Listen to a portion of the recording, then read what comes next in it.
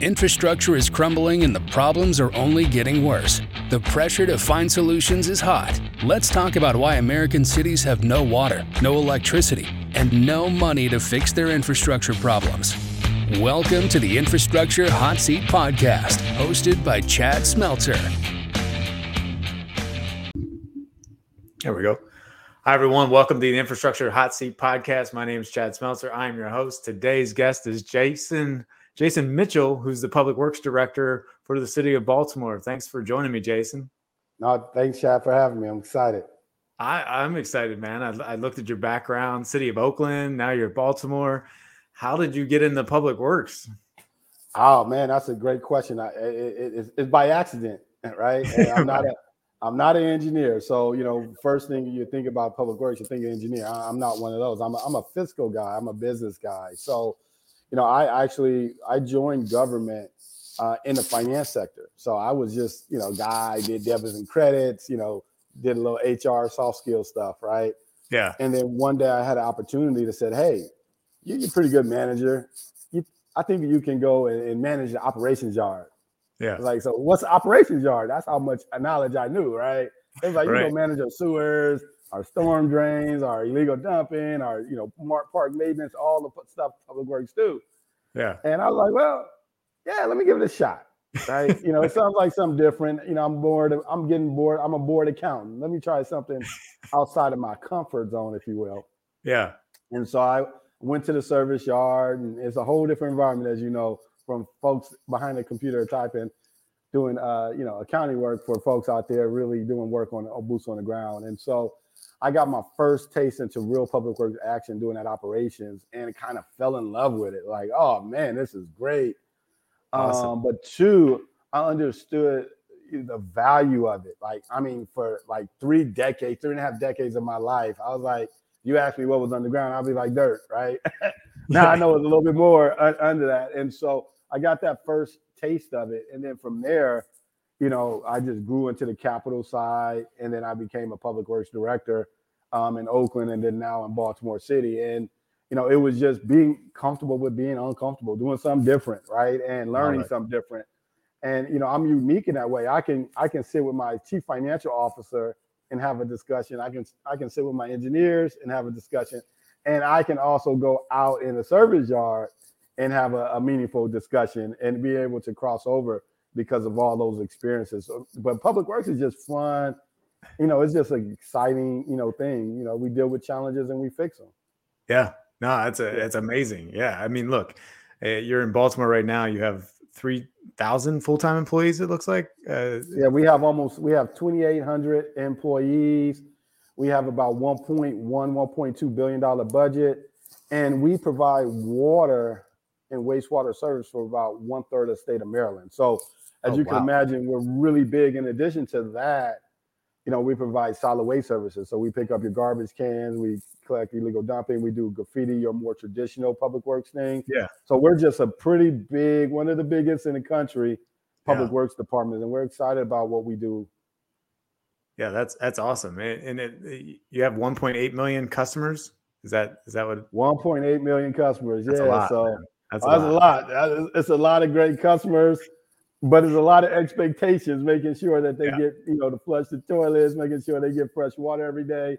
And many of our customers making sure we pick up their municipal trash. So it's exciting, but it's a challenge, right? Because this day and age, Baltimore, just give a little background for folks that don't know about Baltimore. Maryland is one of, the 13 original colonies. So that means Baltimore is old, right? And so, we had recently what we call a boil water advisory, meaning there was some contamination within our water at 2 locations. Yeah. And the issue was some infrastructure damage that caused that. The average age of the infrastructure was 1890. Wow. So just think about that. Like, we're dealing with 140-year-old infrastructure in Baltimore. So that's our big challenge is really dealing with that old infrastructure. And it's caused us challenges, but I can tell you, people that built it in the 1800s, for it to last 140 years, they did a good doggone job. Yeah. Yeah, I've been to Federal Hill. I think it's called Federal Hill, one of the Fed neighborhoods. Hill, yes, yes, sir. That's old. It was old. Old. I was down in the basement. I was like, we were going to this like speakeasy bar. I was like, wow, this is an old building, man. It's crazy. I love Federal Hill. It was a fun place to hang out. But so I'm gonna go back a little bit. Like you're a unique public works director, being that you have that ability to talk to the operators that are in the ground doing the work, right? And then you also have the government leadership side where you can speak to the leadership and and advise them on like what's happening in public works. Where do you think a lot of public works directors have not done those type of things? I don't think everyone's done that. So what makes how have you adapted to be able to do that? No, I mean, when you think of public works, you initially just go, listen, we're going to have a civil engineer that's going to run this thing, and they're going to build great utility projects. And so, as technology advances, and as we have some great engineers in our organization, what we know, especially in this environment where money is limited, right? Inflation is out of control, and our customers want excellent customer service.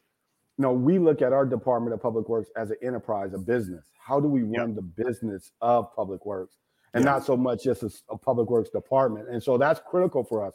So, for example, I care about how my customers feel about what we do. So I need to pick up the phone quickly. I need to respond to emails. I need to have a better way to communicate. And that communication is just as critical as building the infrastructure. Oh, yeah. Right? Happy customers, happy life, in a sense, right? True. So true. But two, now that, the cost of projects are expensive, a project that was 5 years, a $10 million project is $20 million today. Yeah. And so how do we afford this? How do we get creative in affording these projects, not just building them? It's so critical for us in maintaining our rates. So for us, I don't think it's just me here in Baltimore City or where I was in Oakland that's seeing it. I think you're starting to see a whole shift in this industry that we need more than just an engineer to build it. And an engineer could have that business mind as well, but we need somebody to have that business acumen and look at this thing and be like, how do we leverage this stuff so that it's a lot cheaper? Yeah. No, it's 100%. I think that a lot of municipalities or cities, they don't have that business mindset that you bring to the table. That's really unique because it is a business. It is, whatever constituents are in your community, they are your customer. That's what we're here, public service, right? I mean, that's what we do. So I think a lot of cities that can't keep up with the customer demand, so to speak, and they're more reactive, they completely start to drop the ball. And that's where the trust within the community starts to unravel, so to speak, because, you're not getting there on time when they're calling to pick up the leaves or they're calling to pick up that. And it seems monotonous, right? But it's things that people want. That's how they want services now, not tomorrow. Now, go ahead. Not now. They want it right now, right? And so, and that's critical. And two, one of the things that I recognize and our city recognizes is the way we get paid is to two main things, right? Property tax and your water bill, right? That's how it funds our operation. And so if we don't build a good communication, a good level of trust and expectations, when it now costs to build it, you have a customer base that's frustrated. What we want to do is say, hey, we're going to build that trust now. We're going to build that conversation now. So when we do come to the table, you understand why, and that, you may or may not be willing to fund it, but it is a level of trust that's already baked into that conversation. So they know that they understand why we need to do what we need to do. And mainly is to make sure that when you turn on your faucet, you get a good glass of water, right? And that's the main goal. Yeah, 100%. And that is what we're here for in public works, and that is the goal for sure. So if we look at the way utilities, let's use water for example, right? How many miles of pipe do you have in the city? Just water, we have about total for all of our distribution systems, we have I think 6,000 miles. 6,000 miles. That's a lot of pipe, man. That's a lot. Yeah, absolutely. You just think about like how it is for your teams to maintain that, and then non-revenue. What are you guys looking at, with all the non-revenue of water leaks and things like that? How is the city approaching, resolving the non-revenue stuff that's happening? What we're doing is proactive maintenance. So proactive, preventative, and even for us, predictive maintenance. So that's where we're going. So, back in the day, I used to be like, hey, we're going to do proactive maintenance, right? And we're going to assess that. Well, right now we're now stepping it up, right? And looking at, for us, at least in our industry, predictive maintenance, right? Because, for example, I can have a water pipe, right, that's in this part of the city, and you have a high salt content or a lot of things within that soil. So that pipe is going to disintegrate a lot faster than another part of the city. Even though that they're built at the same time, this one may last 60 years. This may last, like we just discussed, 140 years, right? Right. And so for us, we need to start looking at, for us, really a different approach of how we want to do our predictive maintenance. And how do we get there, right? And that's the big thing for us, is leveraging technology, right? And so whether it's my storm, whether it's my sewer, whether it's my water pipe, how can I do better leak detection? How do I assess, right, the condition of those assets? How do I put that into a model, a GIS model? How do I put it in modeling? So now if I have $10, I'm going to get this level of return. And I know what that return is, right? And that's going to be the best return that our money can get at that time in the market. And so for us, that's the most critical. It's forget the old school preventative maintenance, right? We need to leverage technology and be in that predictive maintenance. And that's where we're going as an asset. And that's where we're putting our cameras in our lines. That's when we're CCTV. That's where, we're doing a lot of other things that really is giving us asset conditions. Yeah. Not just underground assets. We're looking at it for our water treatment plants, our wastewater treatment plants. How do we extend a useful life, right? Yeah. If I built it, right, if I maintain it decent, right, it's going to last 25, 30 years. Yeah. If I have a huge preventative and predictive maintenance, I may get 60 useful life. Well, that's going to save everybody a lot of money. And so that's what we're doing. And we're leveraging a lot of technology. I think we spoke a little bit before, technology is your utility's friend now. Like, we cannot do this work in silos, right? We got to break down that wall, and we got to really, do that work and use it and leveraging technology. And when we do, we just get better results. For example, we did a lot of pipe replacement. We do 15 miles of pipe replacement for our water utility every year. Okay. Right. Before it was like, hey, we're just getting in this area and we're going to replace 15 miles. We're like, no, that's not the motto anymore. This area is going to, that asset is going to, based upon our predictive modeling, is going to last longer versus this. Why? Because I know every year when my water main breaks are, I take a condition when it breaks. I look at that area, see when it's built. We take, soil samples, and now we know a lot more than we just did. Besides, I'm just going to replace some pipe. Right. And that's the level of analysis that we're now digging into. Love it, man. We need you in every city and across the country, because that's exactly what we need to do. Predictive maintenance is huge in figuring out where the next capital projects are going to be and where to prioritize your budgets, and make sure that we don't have failures like that occur within different cities within our country periodically, with water pump failures and stuff. So you're in the right path. Where have you been able to grab the data, though? Because the data can be spread. I mean, you're talking historically too. You look at engineering firms that have had work done in Baltimore City. Maybe there's multiple different types of engineering firms. Like, that data is kind of spread out. How have you been able to find all that information about those, the 6,000 miles of distribution, and figure out which ones are going to be needing the most repairs? Is that still fragmented? It's like, what's the data look like? Yeah, it's still a little fragmented. So you just think about how we started, right? With old maps, right? Yeah, I know. And just scanning maps into a system, right? And so that, and then the second piece for that is now using that map to update our GIS system and what we know when people pull permits, the age of it. And then what we done as our data points then we overlay that with our operational software, right? And say, okay, what has happened over the useful time that we've had, say, CityWorks, right? Yeah. And we say, okay, we had this software for 12 years. This is what 12 years of data tells us about it, right? This is where overflows are happening. This is where storm drains are flooding. This is where water mains are breaking. This is where valves are having issues, right? Yeah. And we look at all that information, right? And then we also are doing inspections now. So every year we're expecting a certain mileage in our system. And now we're pulling that information into it. What are we seeing? What deterioration are we seeing? How is our manholes looking? How is this looking, right? Yeah. And we're just laying data on top of data. And what we have done, right? And I can't say me, I'm a finance guy, so I don't do any of this stuff.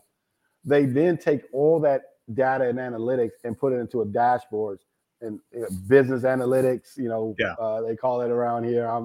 They just give me maps and graphs, but they give me that, and they're saying based upon all that modeling, right, this is what we need to do. And then two, in Baltimore, we're laying another layer on top of that, and that's equity. Ooh. So that's a huge thing for us, right? So it's where we're now going to do it. So, more disadvantaged neighborhoods that hasn't had a traditional a lot of capital, we then layer equity on top of that. So we have many layers. How it all comes together is through these great dashboards that our IT folks create for us with all the experience that these engineers and GIS folks are given. So what we found out, there can't be silos. So anybody that ran a public works agency, and everywhere I go, right, there's always engineers and maintenance folks. The maintenance folks said, you give me something that doesn't make sense. And the engineers say, the maintenance folks, they ain't give me anything. What we try to tear down that wall is engineer and maintenance people are in the room together with our GIS people, with our IT people, and we're making decisions together because everyone sees it from a different perspective. And the more we get in, the better results. And so we're just trying to, I won't say it's perfect, but we're trying every year to better that. And as we get more data, we're making better, more educated decisions. Yeah. Hey, what has been some of the bigger challenges of doing that? Because it's a massive undertaking, obviously. Yeah. So I would assume like getting training in place for your employees to actually start inputting the data, and then if they've been around a long time, maybe they don't want to switch to the iPad, that kind of thing. What are some of the struggles you've had since implementing this, predictive maintenance and system? Yeah, so just initially, right now, our biggest struggle, is getting equipment, right? With the supply chain challenges, getting a car, getting a CCTV van, getting a vac truck, getting a construction truck. It's taking a garbage truck. It's taking us 2-3 years to get some of that. So from some of it is just supply chain challenges for us.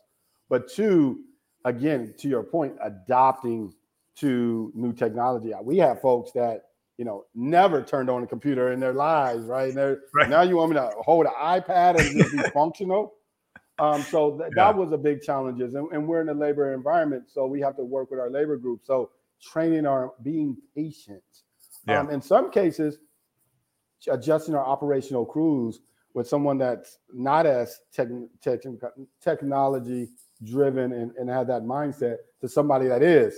And so even adjust our operations to meet that. And then last is time. Yeah. Every year we're getting better, but with the infrastructure the size that we have, it's going to take a decade and a half to continue to get data. So we have to, and we don't know what we don't know. So it's time is I want to do it all today, right? But there's not enough money or resources to do that. So time is really something that we just have to be patient with. Yeah. I mean, look, the size of your system, 6,000 miles of water main, and then it sounds like you're replacing 15 miles, but it sounds like the budget has it in there to replace 15 miles, but now you're being more proactive and getting predictive analysis. You're going out and fixing what needs to be repaired first, it sounds like, right? Yeah. And even at 6,000 miles of water main, it's still a long road to repair that. I think we're finding that the degradation of the infrastructure is so fast now. You're talking about time, right? It's like, okay, well, the water system's starting to fall apart faster, more leaks, more repairs. Are you seeing that trend? Like you're finding more repairs, like spot repairs, for water main leaks and stuff. Where do you think we could get more funding? Like how's because we're going to need it. Obviously there's a lot of pipe. I mean, and I don't think you can have enough taxpayers to pay enough higher rates to do that. How do you think we can, encourage maybe some better funding? No, I mean, for us, when we look at our pipe, we're looking at our water, we're looking at our sewers, and we're looking at storms. So, it's significant. And to your point, funding is a challenge, right? We can't pass all this on to our ratepayers as their utility bill wouldn't be affordable. And so the president, as you know, a year and a half or so ago, released the infrastructure bond, our infrastructure measure. That's really putting infrastructure as a forefront of what he's doing as a president, not only to build the economy and create more jobs, but to rebuild, if you will, the foundation of America, if you will. Streets, roads, bridges, water systems, storms, sewer systems. And so for us, it's critical that, we continue to work with our federal partners. We're in the state of Maryland. Some of that passed through the state of Maryland. So really work with our state of Maryland partners, but also keep this conversation at the forefront, because when you see infrastructure also, and you hear it with all the presidents, right? Yeah. They talk about roads and bridges, right? And I'm like, no, it's more. We got to say roads, bridges, and then we have to talk about water, sewer, and storm infrastructure, right? Because that's critical as well. When you see some of the major challenges that have happened in some major cities around water, right? It was because of old systems, right? A lot of it was disinvestment. And what we want to do is be in the forefront and disinvest our investment. And we have to partner in that. And so I've been in DC a lot on this, but I believe that there's a huge interest in this administration, and there's a huge interest at the state level to really help push this. So we're excited about it, and excited about the opportunity to be able to do upgrades. We know it won't solve all the issues, but everything helps, right? It does. Yeah. Everything does, for sure. You're talking about diversity, equity, inclusion, in communities that are disadvantaged, right? I look at it as a way we could take infrastructure and give back to the communities. All we got to do, you said, like running like a business, right? We have to give them an opportunity in them, as in, teaching them about business, running a business, developing a business, and that disadvantaged areas, we need to bring those communities up. And I think we can leverage infrastructure and predictive analysis as a way to do that. And we'll talk about that off the podcast, but I got some ideas. But I think, what you're doing is awesome, because we're talking about, fixing infrastructure, predictive analysis, but also diversity, equity, inclusion, and helping out these disadvantaged communities. Right. So I think that if we can get the federal funding to do these repairs and replacements and things like that in these areas, we can really start to make a difference in bringing the economies up, like you're talking about, man. It's true. It's like we can, bring back the city, so to speak, where they're old, they just don't have the right infrastructure in their old buildings and things like that, but we can use that as a way to come back.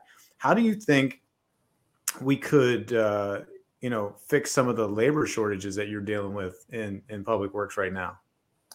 Wow, that's a great question, because we struggle with that. And we, like I say, 1 out of every 4 of our positions are vacant. We need people. So I'm going to shameless plug, BaltimoreCity.gov, go to HR, sign up for a job. We got a lot of jobs for you. So come on and be a part of our team. But when you look at it, so for example, myself, I'm going to take myself as example. For 3 decades plus, I didn't know what public works was. Public works never came to my school and said this was a great profession. I had lawyers, I had doctors, I had police officers, firefighters, but no one put public works said this would be a great job working in the water industry. Yeah. And so what we have to do is let people know that we exist. That number one, this is a great career. Yeah. Number two, that you can have a great life off of this career. And number three, I think is most important, it will be around as long as you're in existence. You're not going to live without water. You're not going to live without sewer. You're not going to live without garbage or storm. You need that infrastructure to run any civilized society. So let folks know we don't do a lot of layoffs, right? So it's this is a great thing. So come here and really get a great job and a great career. And so I think for us, we have to start younger. Mm-hmm. When someone grows up, they like, I want to be a garbage person. I want to work in our laboratories. I want to be a biology person and test our water quality. I want to be a construction worker and dig up and replace pipes.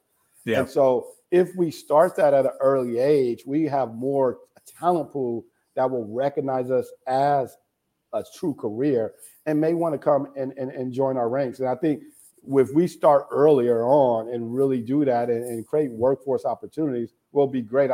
My son is in cybersecurity, right? So cybersecurity is everything. My son is really excited about it. Yeah. And there's a lot of opportunities now to do that because, we all know we're going to need that in the future. We just have to have that same level of commitment and energy and education for utility space as well, because as we age out and people age out, there's a lot of opportunities, but with that institutional knowledge coming and not new knowledge coming on board, it's going to be a struggle for us in these utilities. Yeah, there's no doubt about it. That's probably one of that's why we're in this situation now. Boomers retired. So my kids call me a boomer still. I'm not even a boomer. They still call me a boomer. But anyway, the boomers are retiring and, we got that intellectual knowledge leaving, and now we're relying on technology, right? Correct. The data that you're talking about and making better analysis on where to make repairs and replacement stuff. So if we have all these things going on and, we're struggling to bring on labor, do you think, and I brought this up before, do you think we should maybe represent like public works as an employee as a different type, like a technology position or maybe just a first responder? I've talked about that before. Yeah. Like, what do you think we could do to make it more attractive? It's just, I don't know. I think there's a better way. No, I think those are both great examples. The way we're leveraging technology is a lot different. We have laptops in the car. We got iPads on it. We have a lot of data and sensors in our system that's giving us information. Yeah. So from a technology standpoint, it's great. And two, from a cybersecurity, we have an intentional effort to protect our water source from attacks too. So there's a lot of technology things that you could do in this arena that is excellent. We are a first responder. We don't respond to fires or crime activity, but we respond to water main breaks. Right, that's a critical function. And so having highlight the importance of it, right, just like a firefighter, a police officer, public works, we all should be working in any municipality together to tell that story. But I think the most critical piece that people don't get here is that this is a rewarding career. Yeah. And you could build a great life off of this. And one of the things I was telling some of our apprenticeship just the other day is that it's not just in Baltimore that you built that career. Yeah. These skill sets can be taken throughout the world because everybody needs this infrastructure. So you're creating a skill set that is now unlimited in scope on how you can sell it. And so that's the reason why we're in this space, right? Because we see a lot of opportunities, and we just have to let people see it through the same eyes in which we're seeing it. Yeah, no, you're 100% right on. I think it's just a place we're in right now where we need to change it, and then obviously make it more attractive. We'll get more of the young professionals in public works, and then we'll start making a difference. It's just this little gap we have. What do you think about the with all this infrastructure money coming in, and then all the contractors that are available? We have a shortage there too. How do you think we're going to be able to fix that gap or bridge that gap of like construction companies, limited resources there, and all this projects that are going to come up in the future? We got to get folks to be entrepreneurs. I mean, I think for us it's critical. So we're actually, me and the mayor, I think tomorrow or Thursday, we're having a press conference, what we call unbundling our contracts. Oh, So for what we're doing is, say for example, a public works contract is worth $10 million. There's very limited folks that can, what we say, get bonding approved to be able to do that type of contract. Right. So it limits the pool that can bid on it, and thus not a lot of competition. We don't have a lot of competition. Costs can creep up. Right. And so what we're doing is unbundling. We're going to break that $10 million contract into 5 $2 million contracts. Love it. And then we're going to teach these smaller firms how to be primes. Yeah. So that we can create a bigger marketplace for us in Baltimore City, in the Baltimore region. Yeah. And so that project is commencing. We'll be going out to RFQ this summer. Okay. And we'll begin that. And what we're doing is just creating more generals so that they can bid on our contract. And what we're doing is keeping our pushing and breaking up some of our contracts so that it's manageable for our contractor. And we're doing that to your point, so that we can get better pricing and better competition for us. So it won't help us so much in the short term because it's going to take time for training. But we see this 3 or 4 or 5 years from now. Yeah. That now I can introduce another 5 GCs, general contractors, in our area. They're local, and then maybe we can get better pricing. And then from an economic standpoint, when we start looking at finance, that money circulates within the Baltimore City economy. So not only is the general contractor doing well, now you have more people working on site, more professional service people getting contracts, more folks doing trucking, and they live in the area, and the dollars are circulating in our area. So we're looking at it from a bigger economic standpoint as well. There you go. Yeah. No, Jason, that's 100%. That's it. That's economic sustainability that you're talking about. That's it. Absolutely.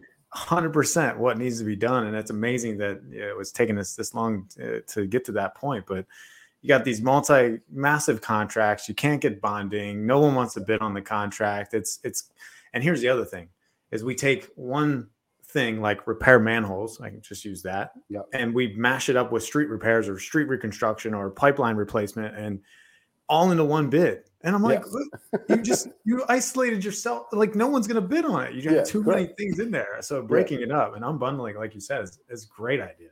Yeah. Great. Yeah. So I think the only other thing you would have to worry about is like, accountability, like who's going to manage all that, who's going to oversee that kind of stuff. Cause that's a lot of work and to make sure the projects are getting done on time. And how do you envision like the oversight on that? Yeah. So we're creating a PM, extra PM just for that, because what we know is we're going to have some contractors that are not as strong in the administrative piece, right? They're going to need that support. We got to make sure that we pay them on time because, sometimes government's a little late on that. So we got to make sure that we pay them on time. And then we have to make sure that PM is tight and there's accountability so that people are showing up when they need so that these projects don't get delayed. And that's where the focus is on that success. So this pilot is going to be looking at some of the positives and negatives of that so that as we try to expand that out into a lot of different areas within, that we expand it out with some case study so that we do it right. And we don't start this big thing, right? And then it blows up and then no one ever wants to do it again, right? Yeah, so you don't want to do that. Yeah, we want to start small, see what the success and failures are. But our first critical thing was we're going to need to really structure this PM program, project management program, very strongly and put in additional resources there so that we can do that. Now, where do we get the money to pay for that PM short and long term? Is because I'm going to get more competitive bids and my engineering costs are going to be down. So I'm going to be able to put a little bit more administrative work into it to cover that cost. So we're looking at it. I mean, we're trying to look at this thing at a bigger level so that we can be competitive. I mean, we just did a project. Engineering estimate was $60 million. Yeah. Right? The low bid came in at 88. Right. So, those things paying for, PM is nothing if I can get that cost down. Right. Yeah, 100%. Yeah. Wow. That's amazing what inflation is doing to all the costs. So inflation is killing us in so many ways. It's not just so much the cost of all this stuff is now we dealing with the cost of capital with interest rates. So get revenue bonding and bonding this out. So you're getting double dings. You're getting the cost of borrowing money is going up high, and then the cost of the projects themselves are going up high.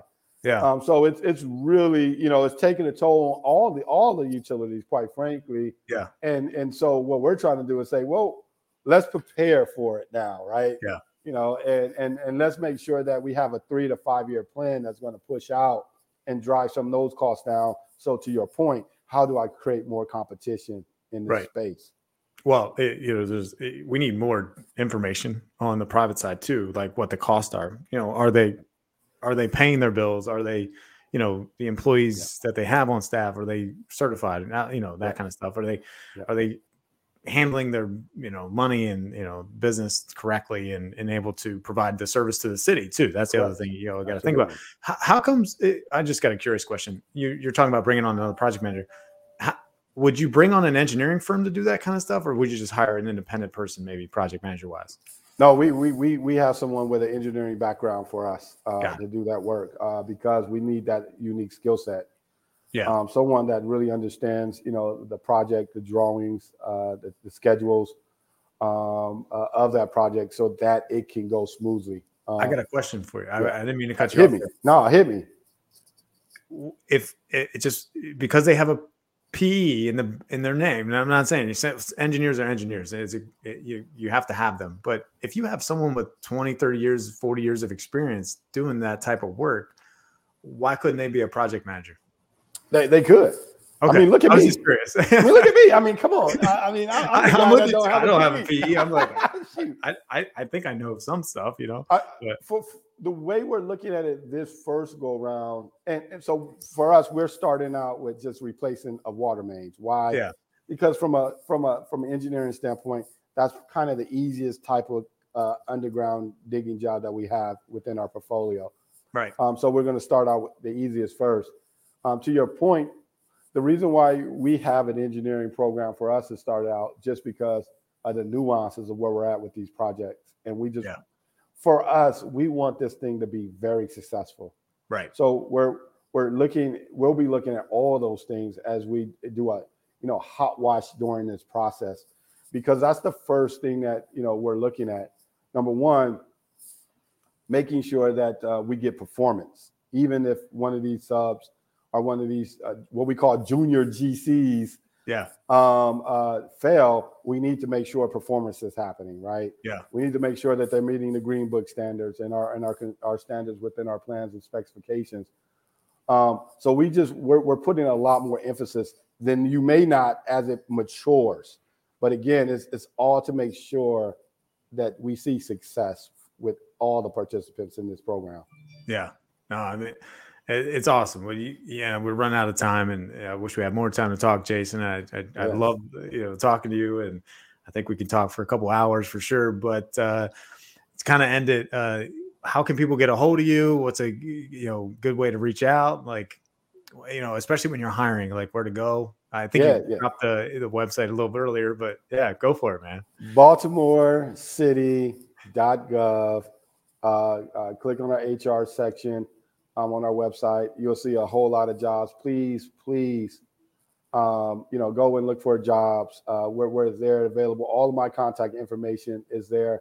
I just say, for whether you choose Baltimore City or any municipality, this is a good space to work in. It's done very well for me and my family, and I think it'll do well for you and your family as well. This is just an excellent career that will be around for your children's life, because this water is so important. But two, when we start now looking at the sustainability of this utility, that's taking us to a whole nother realm. How do we do waste to energy? How do we deal with tides and going up? How are we dealing with sustainability from a financial? So you're going to enter this space in so many different ways. It's just not an engineering. It's just not a construction. There's so many ways you can enter this space. And I say, come join the team in Baltimore City. We'll be looking forward to having you in.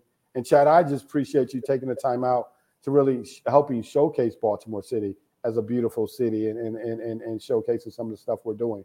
Yeah, man, I thank you. And truly humbled to have you on here and talk about the awesome things going on in Baltimore. The crab cakes. I miss the crab cakes. That's Come on now. The blue crabs. I gotta get down there. The Orioles, the Ravens are awesome. So you guys got a great sports town, and it's a great place to visit. So yeah, absolutely. Thanks for joining me, man. Appreciate it. No, thank you. Thanks for having me, and have a wonderful day. Yeah, you too, man. All right. All right. Thank you for listening to the Infrastructure Hot Seat Podcast. We hope that this show brought you some insight on relevant topics within the infrastructure world. Please join us every 2 weeks on Tuesday for the next episode. If you're interested in being a guest on this podcast, please set up a 15-minute interview with your host at calendly.com/Chad Smeltzer.